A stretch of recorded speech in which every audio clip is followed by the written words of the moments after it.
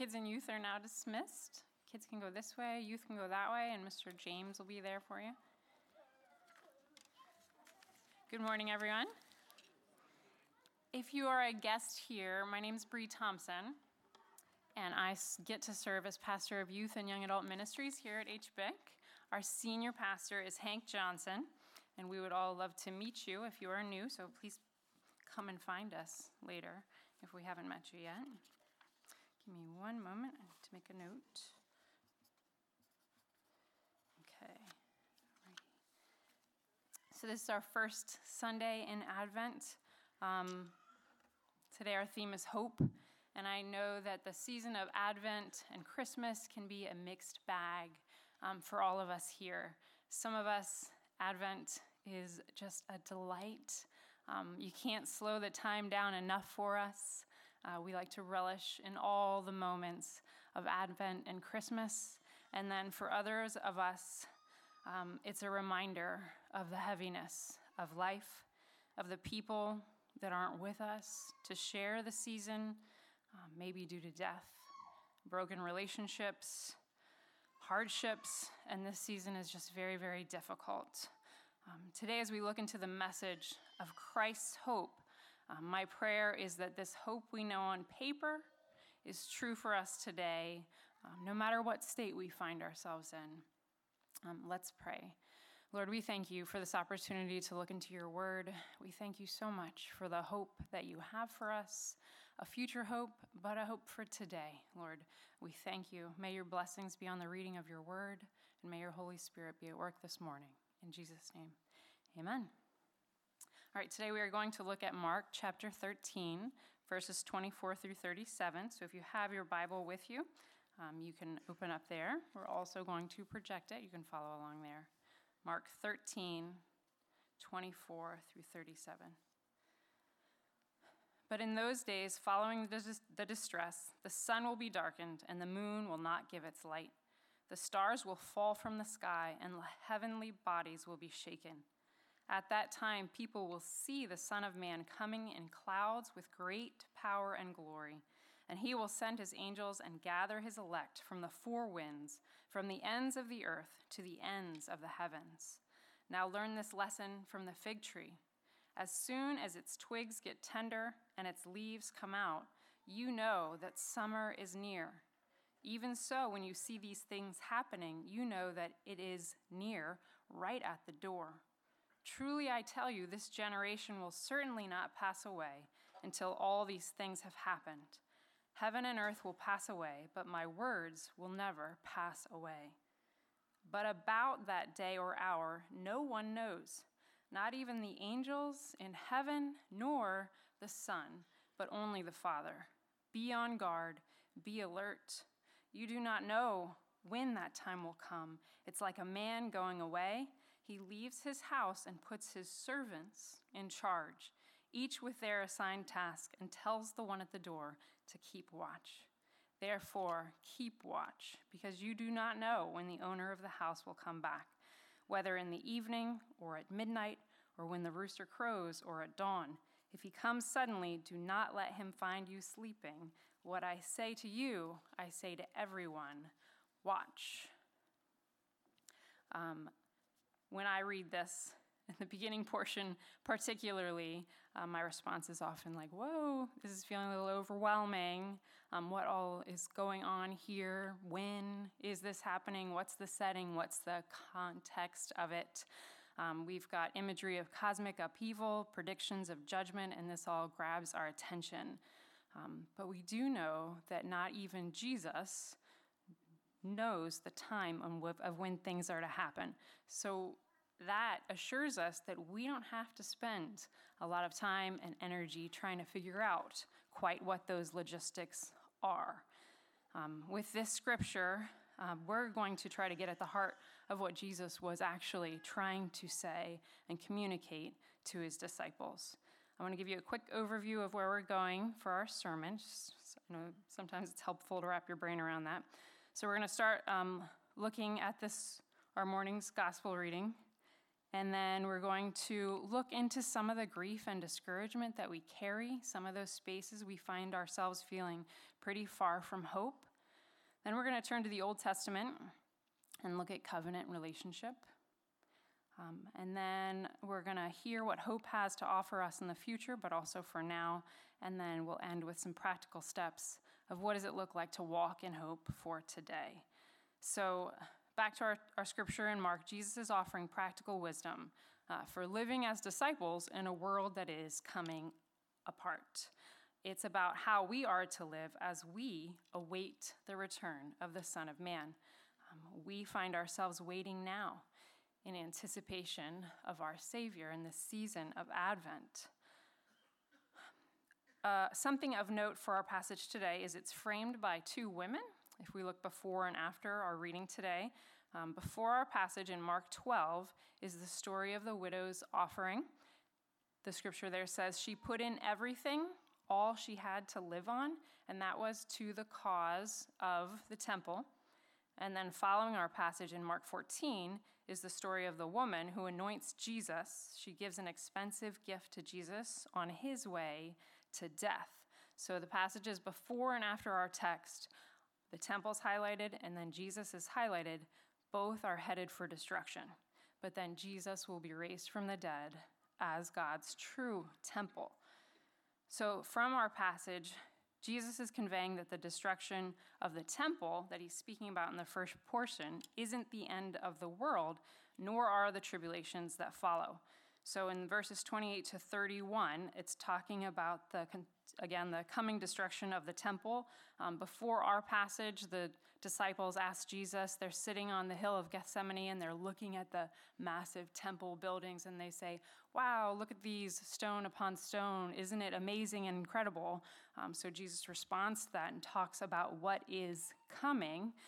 But then he moves in verses 32 to 37, and his concern is the behavior of the disciples before the Son of Man returns. So Jesus knows he's about to leave his disciples, and he's presenting them with sober-minded, practical wisdom for living between the destruction of the temple and then the return of the Son of Man. So how it is to live in that time of waiting. Jesus' concerns here are pastoral, not primarily what feels like apocalyptic. So the point here isn't to be fascinated about and wrapped up in what will happen, but what are we to be doing in this time? So even if we don't understand fully what Jesus is referring to, Jesus instructs us what we should be doing as we wait. So a key is verse 34. Jesus says, it's like a man going away, and he leaves his house and puts his servants in charge, each with their assigned task. We sit there with that place. We are his servants, and we have our assigned tasks. And Jesus says, therefore, keep watch. We want to be alert. We want to be ready. Do not let him find you sleeping. And verse 37, what I say to you, I say to everyone, watch. So we are to be about our tasks, not to be complacent. We're to be about our Father's work. N.T. Wright writes about this passage. He says, the little church in the first generation cannot afford to settle down and assimilate itself either to the Jewish or the pagan world. It must constantly remind itself that great events are afoot and that they need to be ready. We, as we wait, want to be living in that hope of Jesus Christ. We want to be ready for that return and living day to day in hope. Hope of his coming and hope of his presence and promises offered for us today. Hope through the tasks that he leaves us to be doing as we wait. So a question to look into is, how do we live in hope when things are in such disarray, when it feels like so many things are just coming apart? Oftentimes, I think we heard in Pastor Carmen's prayer today, the heaviness of what life looks like. Some of us here can relate very much to that, and some of us, it might just feel like kind of repetitiveness, not able to relate to that heaviness. But for a lot of us, being stuck in grief, stuck in brokenness, is a reality. Sometimes we or someone we're supporting may be stuck in sin patterns, in hardships that may be financial, relationships, issues and hardships. Maybe we've got issue upon issue of child rearing, whether it's a biological child, an adoptive child, a foster child. Sometimes that can feel so unending. In all of these challenges in life, sometimes it's hard to look at and see and live in that hope. Life can be so heavy. Sometimes in that you can kind of point to sort of logical life reasons and consequences as to why there's the heaviness. Maybe if we're working with children from trauma backgrounds, you can point to, well, that's what we're dealing with, the repercussions of that. And maybe that's only trauma from a mother's womb or trauma of very early life, but there's still incredible impact on emotional health, on literal functions of the brain. Some of us are amidst or very near to seeing generational poverty, generational sin issues. Life can be hard, and we can feel very, very stuck. There's other times when there's nothing logical to point to, no consequence that makes sense, but we just have difficulties. Grief, a loss of a loved one, just discouragement and feeling overwhelmed. Back to that death, sometimes loved ones leaving this world, what feels like way too soon. The world is broken, so we have hardship. I want to read a well-known poem and to empathize with and feel what it can be like in times of brokenness, in times when we're stuck. So this poem is talking about a dream, but I'm inserting in that dream, I'm not going to put it in there, but I'm relating it to hope, a hope deferred. So known as A Dream Deferred, this is actually titled Harlem by Langston Hughes. It's out of his larger book of poems, Montage of a Dream Deferred. And here it is. What happens to a dream deferred? Does it dry up like a raisin in the sun, or fester like a sore and then run? Does it stink like rotten meat, or crust and sugar over like a syrupy sweet? Maybe it just sags like a heavy load. Or does it explode? Langston Hughes, in his time, he was writing of the continued injustice and wrongs done to African Americans. We hear in the poem his heaviness and weight of that ongoing struggle. Some of us here can relate to that struggle specifically, or we can just relate to his feelings of struggle, that feeling of festering, of a stink, of exploding, of hope deferred. So sometimes we can sit in places of despair due to our circumstances, to repeat issues, struggles that seem to never end, and it can feel very hopeless. Towards our hope, to respond to some of who is this hope for that we speak of, who is invited into it, I want to look at covenant relationship found in Scripture. We have covenant relationship with our God. When we've received him, we are grafted in and adopted as sons and daughters, and we enter into the new covenant that offers us hope today. And it is that Christ child that we anticipate the arrival of in this season of Advent that ushers in the new covenant for us. And that covenant is unconditional, so is the one we're going to look at here in the Old Testament. And it's important to know and believe in these pieces in order to remain in hope. So we are going to look in a moment here in 2 Samuel. And this is the Davidic covenant is what it is known as. We're going to break it down a little bit and try to make sense, see how we find ourselves in that covenant relationship there. There are many covenants in the Old Testament. In the context of our story in 2 Samuel, I want to give you a little bit of what we have beforehand, but our story is where David proposes to build a temple for the Lord. Before our story, though, the people of Israel had been in unrest. David had been on the run, if you remember the story of Absalom trying to dethrone him. The location of the Ark of the Covenant had been moved, and that was for them God's localized presence. It had been moved over and over, and the Israelites' leader, David, has not been in faithful relationship with the Lord. A story before this is of David and Bathsheba. So there David sins in adultery and in murder, and there were consequences for his actions. He first lost a son born of that adultery, but God's punishment was that the sword would never rest from his household, and also someone in his household would sleep with his wives. So we see in that story the sin issues of David getting passed on in his family line. So let's look at 2 Samuel 7. We're going to read verses 1 through 17. If you want to open your Bible to follow along, you can. But let's listen and try to hear the heart of God's response. God's response here is very loaded, and it's a lengthy response compared to other responses of God we find in Scripture. So that length signals the importance for us of what is said, and it also signals God's concern for David's heart. So we see God's response to what's happening in David's heart when he makes this proposition. So let's start at verse 1. So after the king was settled in his palace and the Lord had given him rest from all his enemies around him, he said to Nathan the prophet, "Here I am living in a house of cedar, while the ark of God remains in a tent." Nathan replied to the king, "Whatever you have in mind, go ahead and do it, for the Lord is with you." But that night, the word of the Lord came to Nathan, saying, "Go and tell my servant David, this is what the Lord says.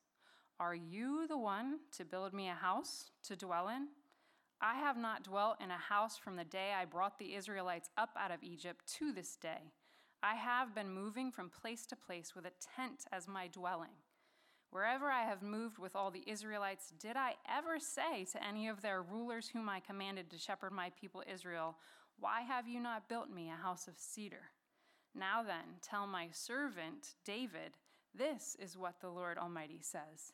I took you from the pasture, from tending the flock, and appointed you ruler over my people Israel. I have been with you wherever you have gone, and I have cut off your enemies from before you. Now I will make your name great, like the names of the greatest men on earth, and I will provide a place for my people Israel, and I will plant them so they can have a home of their own and no longer be disturbed. Wicked people will not oppress them anymore, as they did at the beginning, and have done ever since the time I appointed leaders over my people Israel. I will also give you rest from your enemies. The Lord declares to you that the Lord himself will establish a house for you. When your days are over and you rest with your ancestors, I will raise up your offspring to succeed you, your own flesh and blood, and I will establish his kingdom.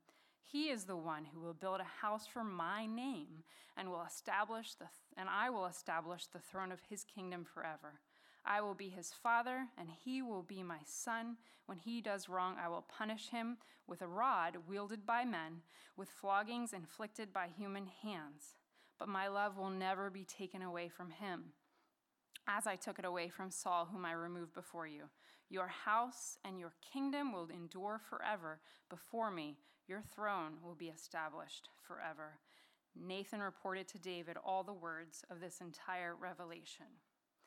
So, knowing the moves that David made with the Ark of the Covenant prior to this account, and also afterwards, he recounts his military victories. Well, the military victories of David are recounted. We can presume here that David was trying to leverage God in his proposition. David felt the unrest of his people, of himself. He'd been on the move. They'd attempted to dethrone him. David wanted to secure his power by having control over the divinity. So this is something that happened in other cultures at that time, in pagan cultures. They would build a temple for the deity in order to have control over that deity.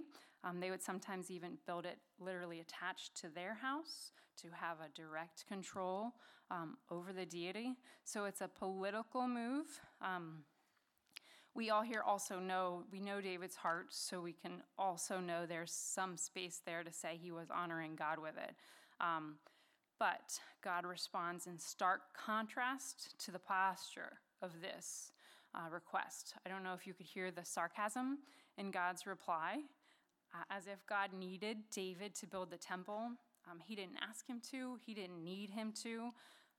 And God's response further even exemplifies that David's heart wasn't in the right place as he made this proposal. Yet, as off as David's proposition was, God still chooses to meet David and his people in their time of unrest. God brings covenantal promise that didn't depend on them, doesn't depend on them. It didn't depend on their circumstances. David's objectives were misaligned and his heart wasn't fully in the right place.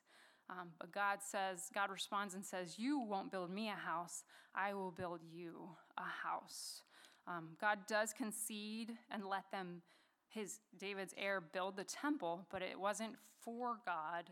God specifically says it's for my name. So God is even pushing back here saying, you don't house me. You don't determine what I am doing here. But God responds in giving covenantal relationship in a setting that didn't deserve it, that wasn't even well ready to receive God, but God gave hope of an eternal kingdom. A word that is repeated various times throughout the scripture is a Hebrew word for house. It's called bayit. Author Michael Grassani points out, so speaking of what God is promising in this passage, the author says there's at least two contextual indicators demonstrating that bayit, that word for house, refers to David's dynasty rather than his immediate family or even his lineage. The juxtaposition of house with kingdom suggests that it deals with a royal dynastic line, and the presence of forever with reference to this house in 3 different verses and mention of distant future in another suggests a duration that exceeds most family lineages. So we, now getting to read 2 Samuel today, we know the history that follows that account. Some 300 or 400 years later, it wasn't all blue skies and rainbows for God's people here. They ultimately get conquered and go into exile. There's the Jewish diaspora. They're spread out. Their life is very, very difficult. They're separated from one another. Their life was hard. They were in horrors. There were horrors to come. Actually, the writing of the canon was a desperate attempt to have identity and culture when they were dispersed and all over that Roman world at the time. So point being, within that context, God's not necessarily talking about their future safety in terms of their current setting that they're in. They got a time of rest, but this was God's covenant that he was giving to them. We can relate to the struggles and the challenges that the Jews had in those times of diaspora. When God brings promise and hope despite what is behind, despite what is now, and despite what is ahead, we can trust in that and live in that. God has a hope for us now. He knows our needs, and he invites us into everlasting covenant. The Israelites at the time of our story here were filled with anxiety over their state, and God met them there. So we talked about logical consequences. You see that within God's covenant also. In verse 14, he says, speaking of Solomon, I will be his father, and he will be my son. When he does wrong, I will punish him with a rod wielded by men, with floggings inflicted by human hands. So again, we see today how logical consequences can happen, sometimes due to sin, sometimes generational issues, cycles. And in those spaces, it's so hard sometimes to find hope. God was disappointed in David in this context, but he kept relationship. God still loved David. Psalm 145:8 says, the Lord is gracious and compassionate, slow to anger, and rich in love. And God, again, offers covenantal relationship and the line preserved. And this is a continuation of earlier covenants seen in the Old Testament. And it's through these covenants that God ultimately secures the promises of land, descendants, and blessings. And this covenant becomes the basis for a hope in the Messiah. Our God is a God of new life, of transformation, of healing. I believe he can break through cycles of struggle. Our God is a God of miracles. But sometimes his answer is no. Sometimes is no to getting out of consequences, to breaking cycles. We don't know why. So often our struggles and discouragement and being in hope isn't due to something or someone else we've done. It's because we're in a broken world, so there's no reason. There's horrors received and lived in, and they just don't make sense. And God meets us there. In the difficulty of the struggle, he offers hope, hope for a future, hope for a today, because he's with us. He offers us his presence, living in him, his peace, his comfort, his purpose. And we talk about this hope, and I think a lot of us can say that, yes, I acknowledge and believe there is a hope in my head and on paper, but in terms of living day in and day out, I don't know that I'm living in that hope. So I want to offer some practical thoughts and suggestions of how do we live in the hope of the promise that we know is true. How do we do that on the day-to-day? So I have 4 thoughts towards that. The first one is looking for and knowing God's care in difficulty, acknowledging areas that are hope-filled. So even through times that's hard to see hope, can we see where God's presence is? Can we point to those glimmers of hope? So I want to give you a few stories of people finding glimmers of hope through difficulty. The first is through a book called Fall or Fly, The Strangely Hopeful Stories of Foster Care and Adoption in Appalachia. So the author here says, see, I think readers might fall into the trap where they expect the heavens to open and a rainbow to shine down or something. That's not what this job is, and that's not parenting. It's a whole lot of daily grind with enough stardust and rejoicing to keep you going back for more. Think about your childhood memories. Sure, there's some big things in there, but think about all the little things that made your childhood happy. You're the product of all those little moments, and these kids, when they finally get some of those, that's a moment we celebrate. You get what I'm saying? Stop expecting the angels to sing. Be happy this kid is happy because he's got a plastic pumpkin chock full of candy, and he's with a bunch of kids his own age, just being a kid. That's childhood. That's winning. It's a story from foster care. I heard another story recently about a man who lost his mother, and she was his person in all the ways. He would go to her for support, for encouragement, for laughter. She was his person, and he lost her. And there was a great hole left in his life at her passing. But he tells the story of accidentally calling his mother-in-law Mom. And he was totally taken aback by it, wondering if anyone else noticed. He took time to process it, and he realized that, yes, his mother-in-law was filling some of those relational pieces that he had been without. His heart had been able to heal some, and there was space for growth and more relationship with others. A glimpse of hope for a parent, maybe a child struggling with simple growth pieces, parents being consistent, yet not seeing growth, not seeing change, with some basic parent teachings maybe, feeling frustrated. Sometimes we can even see a lack of an emotional cognitive development, so speaking more towards like a foster care type setting, that may be what you see. There was a particular day, an event happened. This is a story from my life. An event happened, and there was all the talk about the infraction, kind of had the parent talk of, hey, what happened, etc. But really feeling there was no connection, no emotional connection to the wrong done. But 6 hours later, my child came back and gave me a heartfelt apology. So that's a glimmer of hope, a sign of an emotional connection to a wrong done, something that's often not there. That is a flicker of light. A hope today for our young people here who are here, you may or may not know this. Oftentimes the older generation is so much like, oh, these young people these days.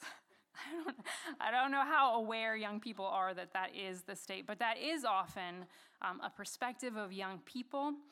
Older generations can get worried about our younger generation. Sometimes older generation can feel burdened by the state of our young people. We continue to lose young people from the church as they graduate high school, choose to not come back, go away to college, choose to not come back. Older people are often also burdened by the state of anxiety by our younger generation and feel at a loss of how can we help, how can we support. But there is wonderful hope found in this generation, the future of our church. One trait identified of Gen Z is adaptability. So that's also referred to as resilience, perseverance, or grit. And it is a young person's their ability to accomplish particular goals or tasks in the face of challenges and ambiguity. Here is a story from the book Faith Beyond Youth Group about a Gen Zer. So as the oldest of 4 girls, 15-year-old Sylvia embodied many typical firstborn traits. She was responsible, hardworking, and consistently prioritized what was best for her 3 younger sisters. All that was put to the test when the girl's mom fell sick with an aggressive cancer and passed away, leaving the 4 girls with no choice but to move in with their dad, who had been emotionally distant from the girls their entire lives. Given the absence of support and guidance from her dad, Sylvia could have shifted into survival mode and prioritized what was best for her. Or, on the other extreme, she could have placed her sister's needs ahead of her own to the point that she lost herself. So while only a high school sophomore, she adapted and found the right middle ground in which she focused more on her own studies and extracurricular activities during the week and more on her sisters during the weekend. It was a full and sometimes exhausting last few years of high school, but Sylvia graduated with both a full scholarship to a prestigious school and the relationships she desired with her sisters. I am excited about what our younger generations are offering and will offer to the world. Their adaptability, they also have a desire to serve and a desire to pursue their own faith. I recently read a statistic that Gen Z has more of a heart for evangelism than millennials. They want to share what it is that they believe. They have an energy that can energize all of us. Kara Powell, author of Growing Young, says, and I emanate this, teenagers and young adults, your creativity and authenticity bring lifeblood to the journey. Let's be honest, the whole rafting journey, doing church together, doing life in Christ together, would be downright boring without you. More than this, you take up the oars and keep the raft moving forward. Without you, the raft would flip over. You are remarkable. You are made in God's image and have unique passions, gifts, and talents, all of which are waiting to be unlocked and explored through your local congregations and wherever God calls you. There is a beautiful hope in the coming generation, our future of our church. So I hope that you can find glimmers of hope through all the different spaces of life that you find yourself in. A second practice to help us to walk and live in hope is to stay in God's word. I think we probably say a lot, but to be immersed in God's care for us, his promises, his truths for our lives. It's so important because the messages of the world there are so many. The media from non-Christian sources. We can nod our heads on a Sunday about the truths and what we believe, but the weeks are full of our phones, our emails, our media, our shows, full and overwhelming. The Bible tells us we need to intentionally protect our hearts, and we have to be intentional in walking with the Lord. It's not going to happen accidentally. The world's messages are so strong and prevalent, so let's press into abiding with our Savior, see the ways that he's already with you, and press into knowing more of his presence through his word and knowing him more. A third practical step to living in hope is walking in communal hope with one another. We are made to be in community, to rejoice together, to carry burdens together, to grow together, to disciple one another, and to be in hope together. So hopefully you're finding ways to connect with other believers, to walk with them. We've been talking about that here at HBIC in various ways in recent months and years. If you're here today and you're not sure how to connect more intentionally here outside of a Sunday morning, please come and find a pastor and we can help you find those connection points. Journeying Together also has lots of ideas of ways that you can connect in smaller settings. So in this season of Advent, we specifically want to invite you to join with others for your Advent practices. I'm assuming some of us are already started in some, but we do invite you into some communal ones. And we have two here at HBIC that we invite you to join. The first one, there was a link for it in Journeying Together. It's called the Ruach Arts Advent Devotions. This is a free Advent daily devotion that was written and curated to help bring art and beauty into your spiritual practice. Every day of Advent, you get a short devotion in your email inbox that includes a scripture, a reflection, and some form of art or creative expression that connects with the theme of that day. So that's something that a lot of people here at HBIC will be doing. You can touch base with each other and respond, kind of share your thoughts on that. Do we have a QR code for that? Maybe? No, the other one, sorry. So, yeah, if you wanted that, so again, it's in Journeying Together, but if you're interested in that art-themed Advent, there's a QR code there. We'll leave that up for a minute, and I'll tell you the other one we'd like to invite you to join if you haven't. A lot of young adults are doing this, but anyone is welcome. The author of The Common Rule, Justin Whitmell Early, has an Advent edition. We've talked about that book, The Common Rule, in various spaces here at HBIC over the past year, but the Advent edition specifically invites you into 4 daily practices for this season of Advent and also has readings per day. So the 4 habits that if you want to join in this and do it communally with us are, number 1, kneeling prayer 3 times a day, and the Advent program you can find online has specific prayers for each of those kneeling prayers.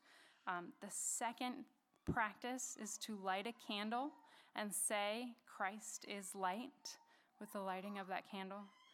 Third practice is scripture before phone every day. Justin Whitmell Early is really about disrupting our routines that normally get our brains going in directions away from God. And the fourth practice is no phone while waiting. So whether at a red light, while your child is tying a shoe, while you're waiting for others to join the conference call, be intentional about using that space to relearn and practice waiting, anticipating. We're not good at waiting. So again, and that has readings for each day as well. So there was a QR code with that if you're interested in that. There's also a QR code by the coffee station for that one if you want to get it later too. So whichever way, or maybe you already have an Advent something you're doing with a group of people, but we encourage you to walk through Advent in community.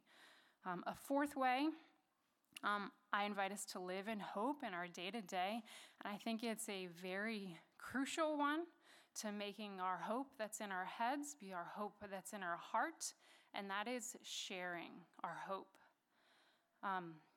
What are the ways that we are being a beacon of hope for others?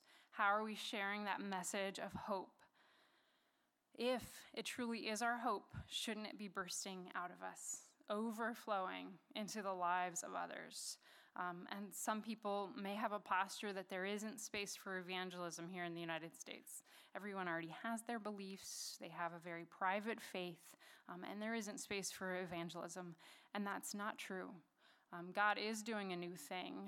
We see in many places of Scripture, the Holy Spirit's at work even when someone to tell about Jesus has yet to come. So we are to seek God's guidance. Where is he already doing a work in our neighbors' lives, our colleagues' lives? And how can we be ministers of sharing the hope of Jesus in all of those spaces? Let us intentionally seek God's direction. I know a lot of us have heard of prayer walks. Are we walking through our neighborhoods and praying to say, God, what is the need here? Where are you working? Where can I meet you with what you're doing? Can we do that in our work settings, praying and asking for ways to share our hope? Maybe over our kids' soccer team, the coaches and the parents that we interact with. How can we share hope in that space? God is at work. Let's join him. And again, I very strongly believe that sharing a hope is a huge piece of letting that hope be true for us, no matter what our setting is. Let's live in that hope. Let's share that hope with the world around us. So as we welcome the worship team for our closing song, I have two things here. We want to invite anyone up for prayer. The pastors in the room, if you'll come forward, we are going to pray for you. We also, though, so this is unique this morning, there will be someone in the prayer room to pray for you. So if you would like a different setting, the prayer room is there. There's a little yellow sign over top of it. We invite you to go there for prayer. And before we do this last song, if you missed our call to worship today, part of that is you'll see little ornaments on the table there. The prompt from the call to worship was for you to choose a word to reflect on during Advent, something that reminds you that God is still active in the world and Jesus will come again. So if you missed the chance in the call to worship during this song, you can come up, write a word down, and then you can decorate our trees with that. So we invite you to come and do that, and let's join in our closing song. I invite you to stand and join us.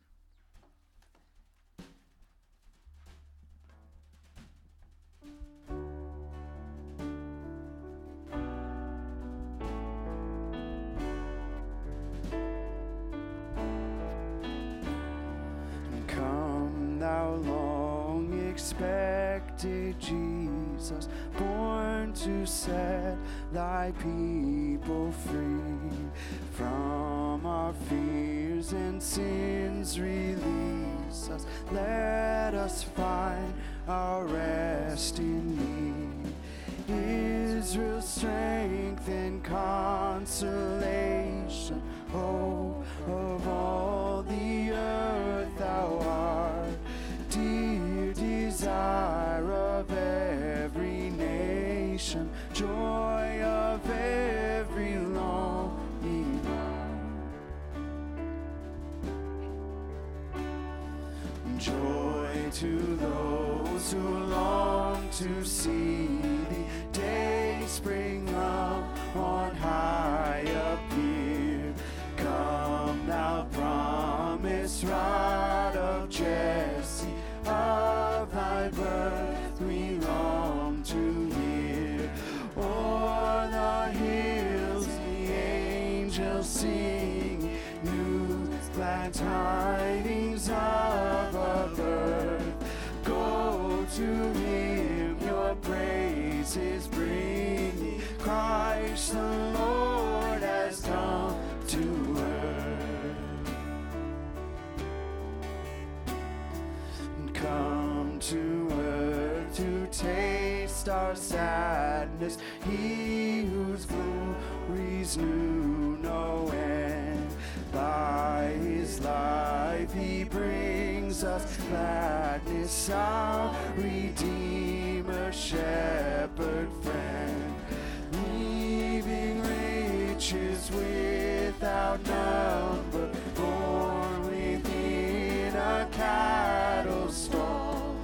This the everlasting wonder, Christ the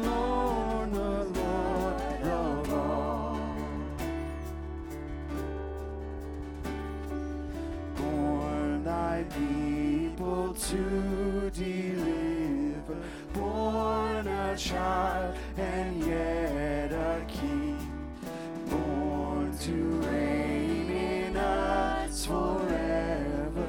Now thy gracious kingdom bring, by thine own eternal Spirit, ruling all our hearts alone, by thine all-sufficient merit, raise us to thy glorious throne.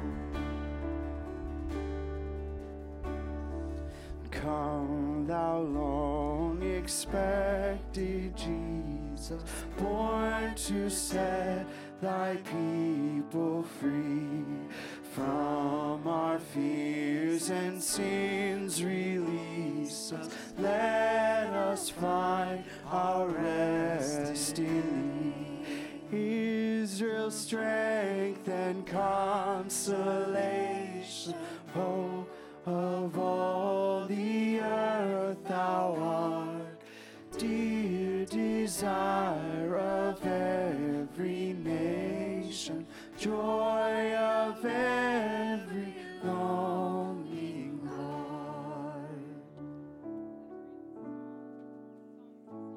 Verses 5 through 8, Psalm 62. Yes, my soul, find rest in God. My hope comes from him. Truly, he is my rock and my salvation. He is my fortress. I will not be shaken.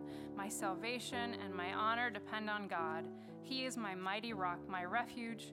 Trust in him at all times, you people. Pour out your hearts to him, for God is our refuge. As we usher in the season of anticipating our Savior, let's do it together. Let's sit in hope. Let's see the hope around us, and let's offer hope to all we see and encounter. Let us pray. Lord, we thank you that you've given us tasks and we get to be a part of what you're doing in this time of waiting. We thank you for the hope of our salvation. We thank you that it's not dependent on us. We thank you that we can look forward to our hope, but you also meet us exactly where we are, and you have hope for us today. Help us to know it more. We love you. We thank you. Bless us as we welcome this season of anticipating the birth of our Savior, and may we step into and live in the hope of Jesus Christ today. Amen. Go in peace.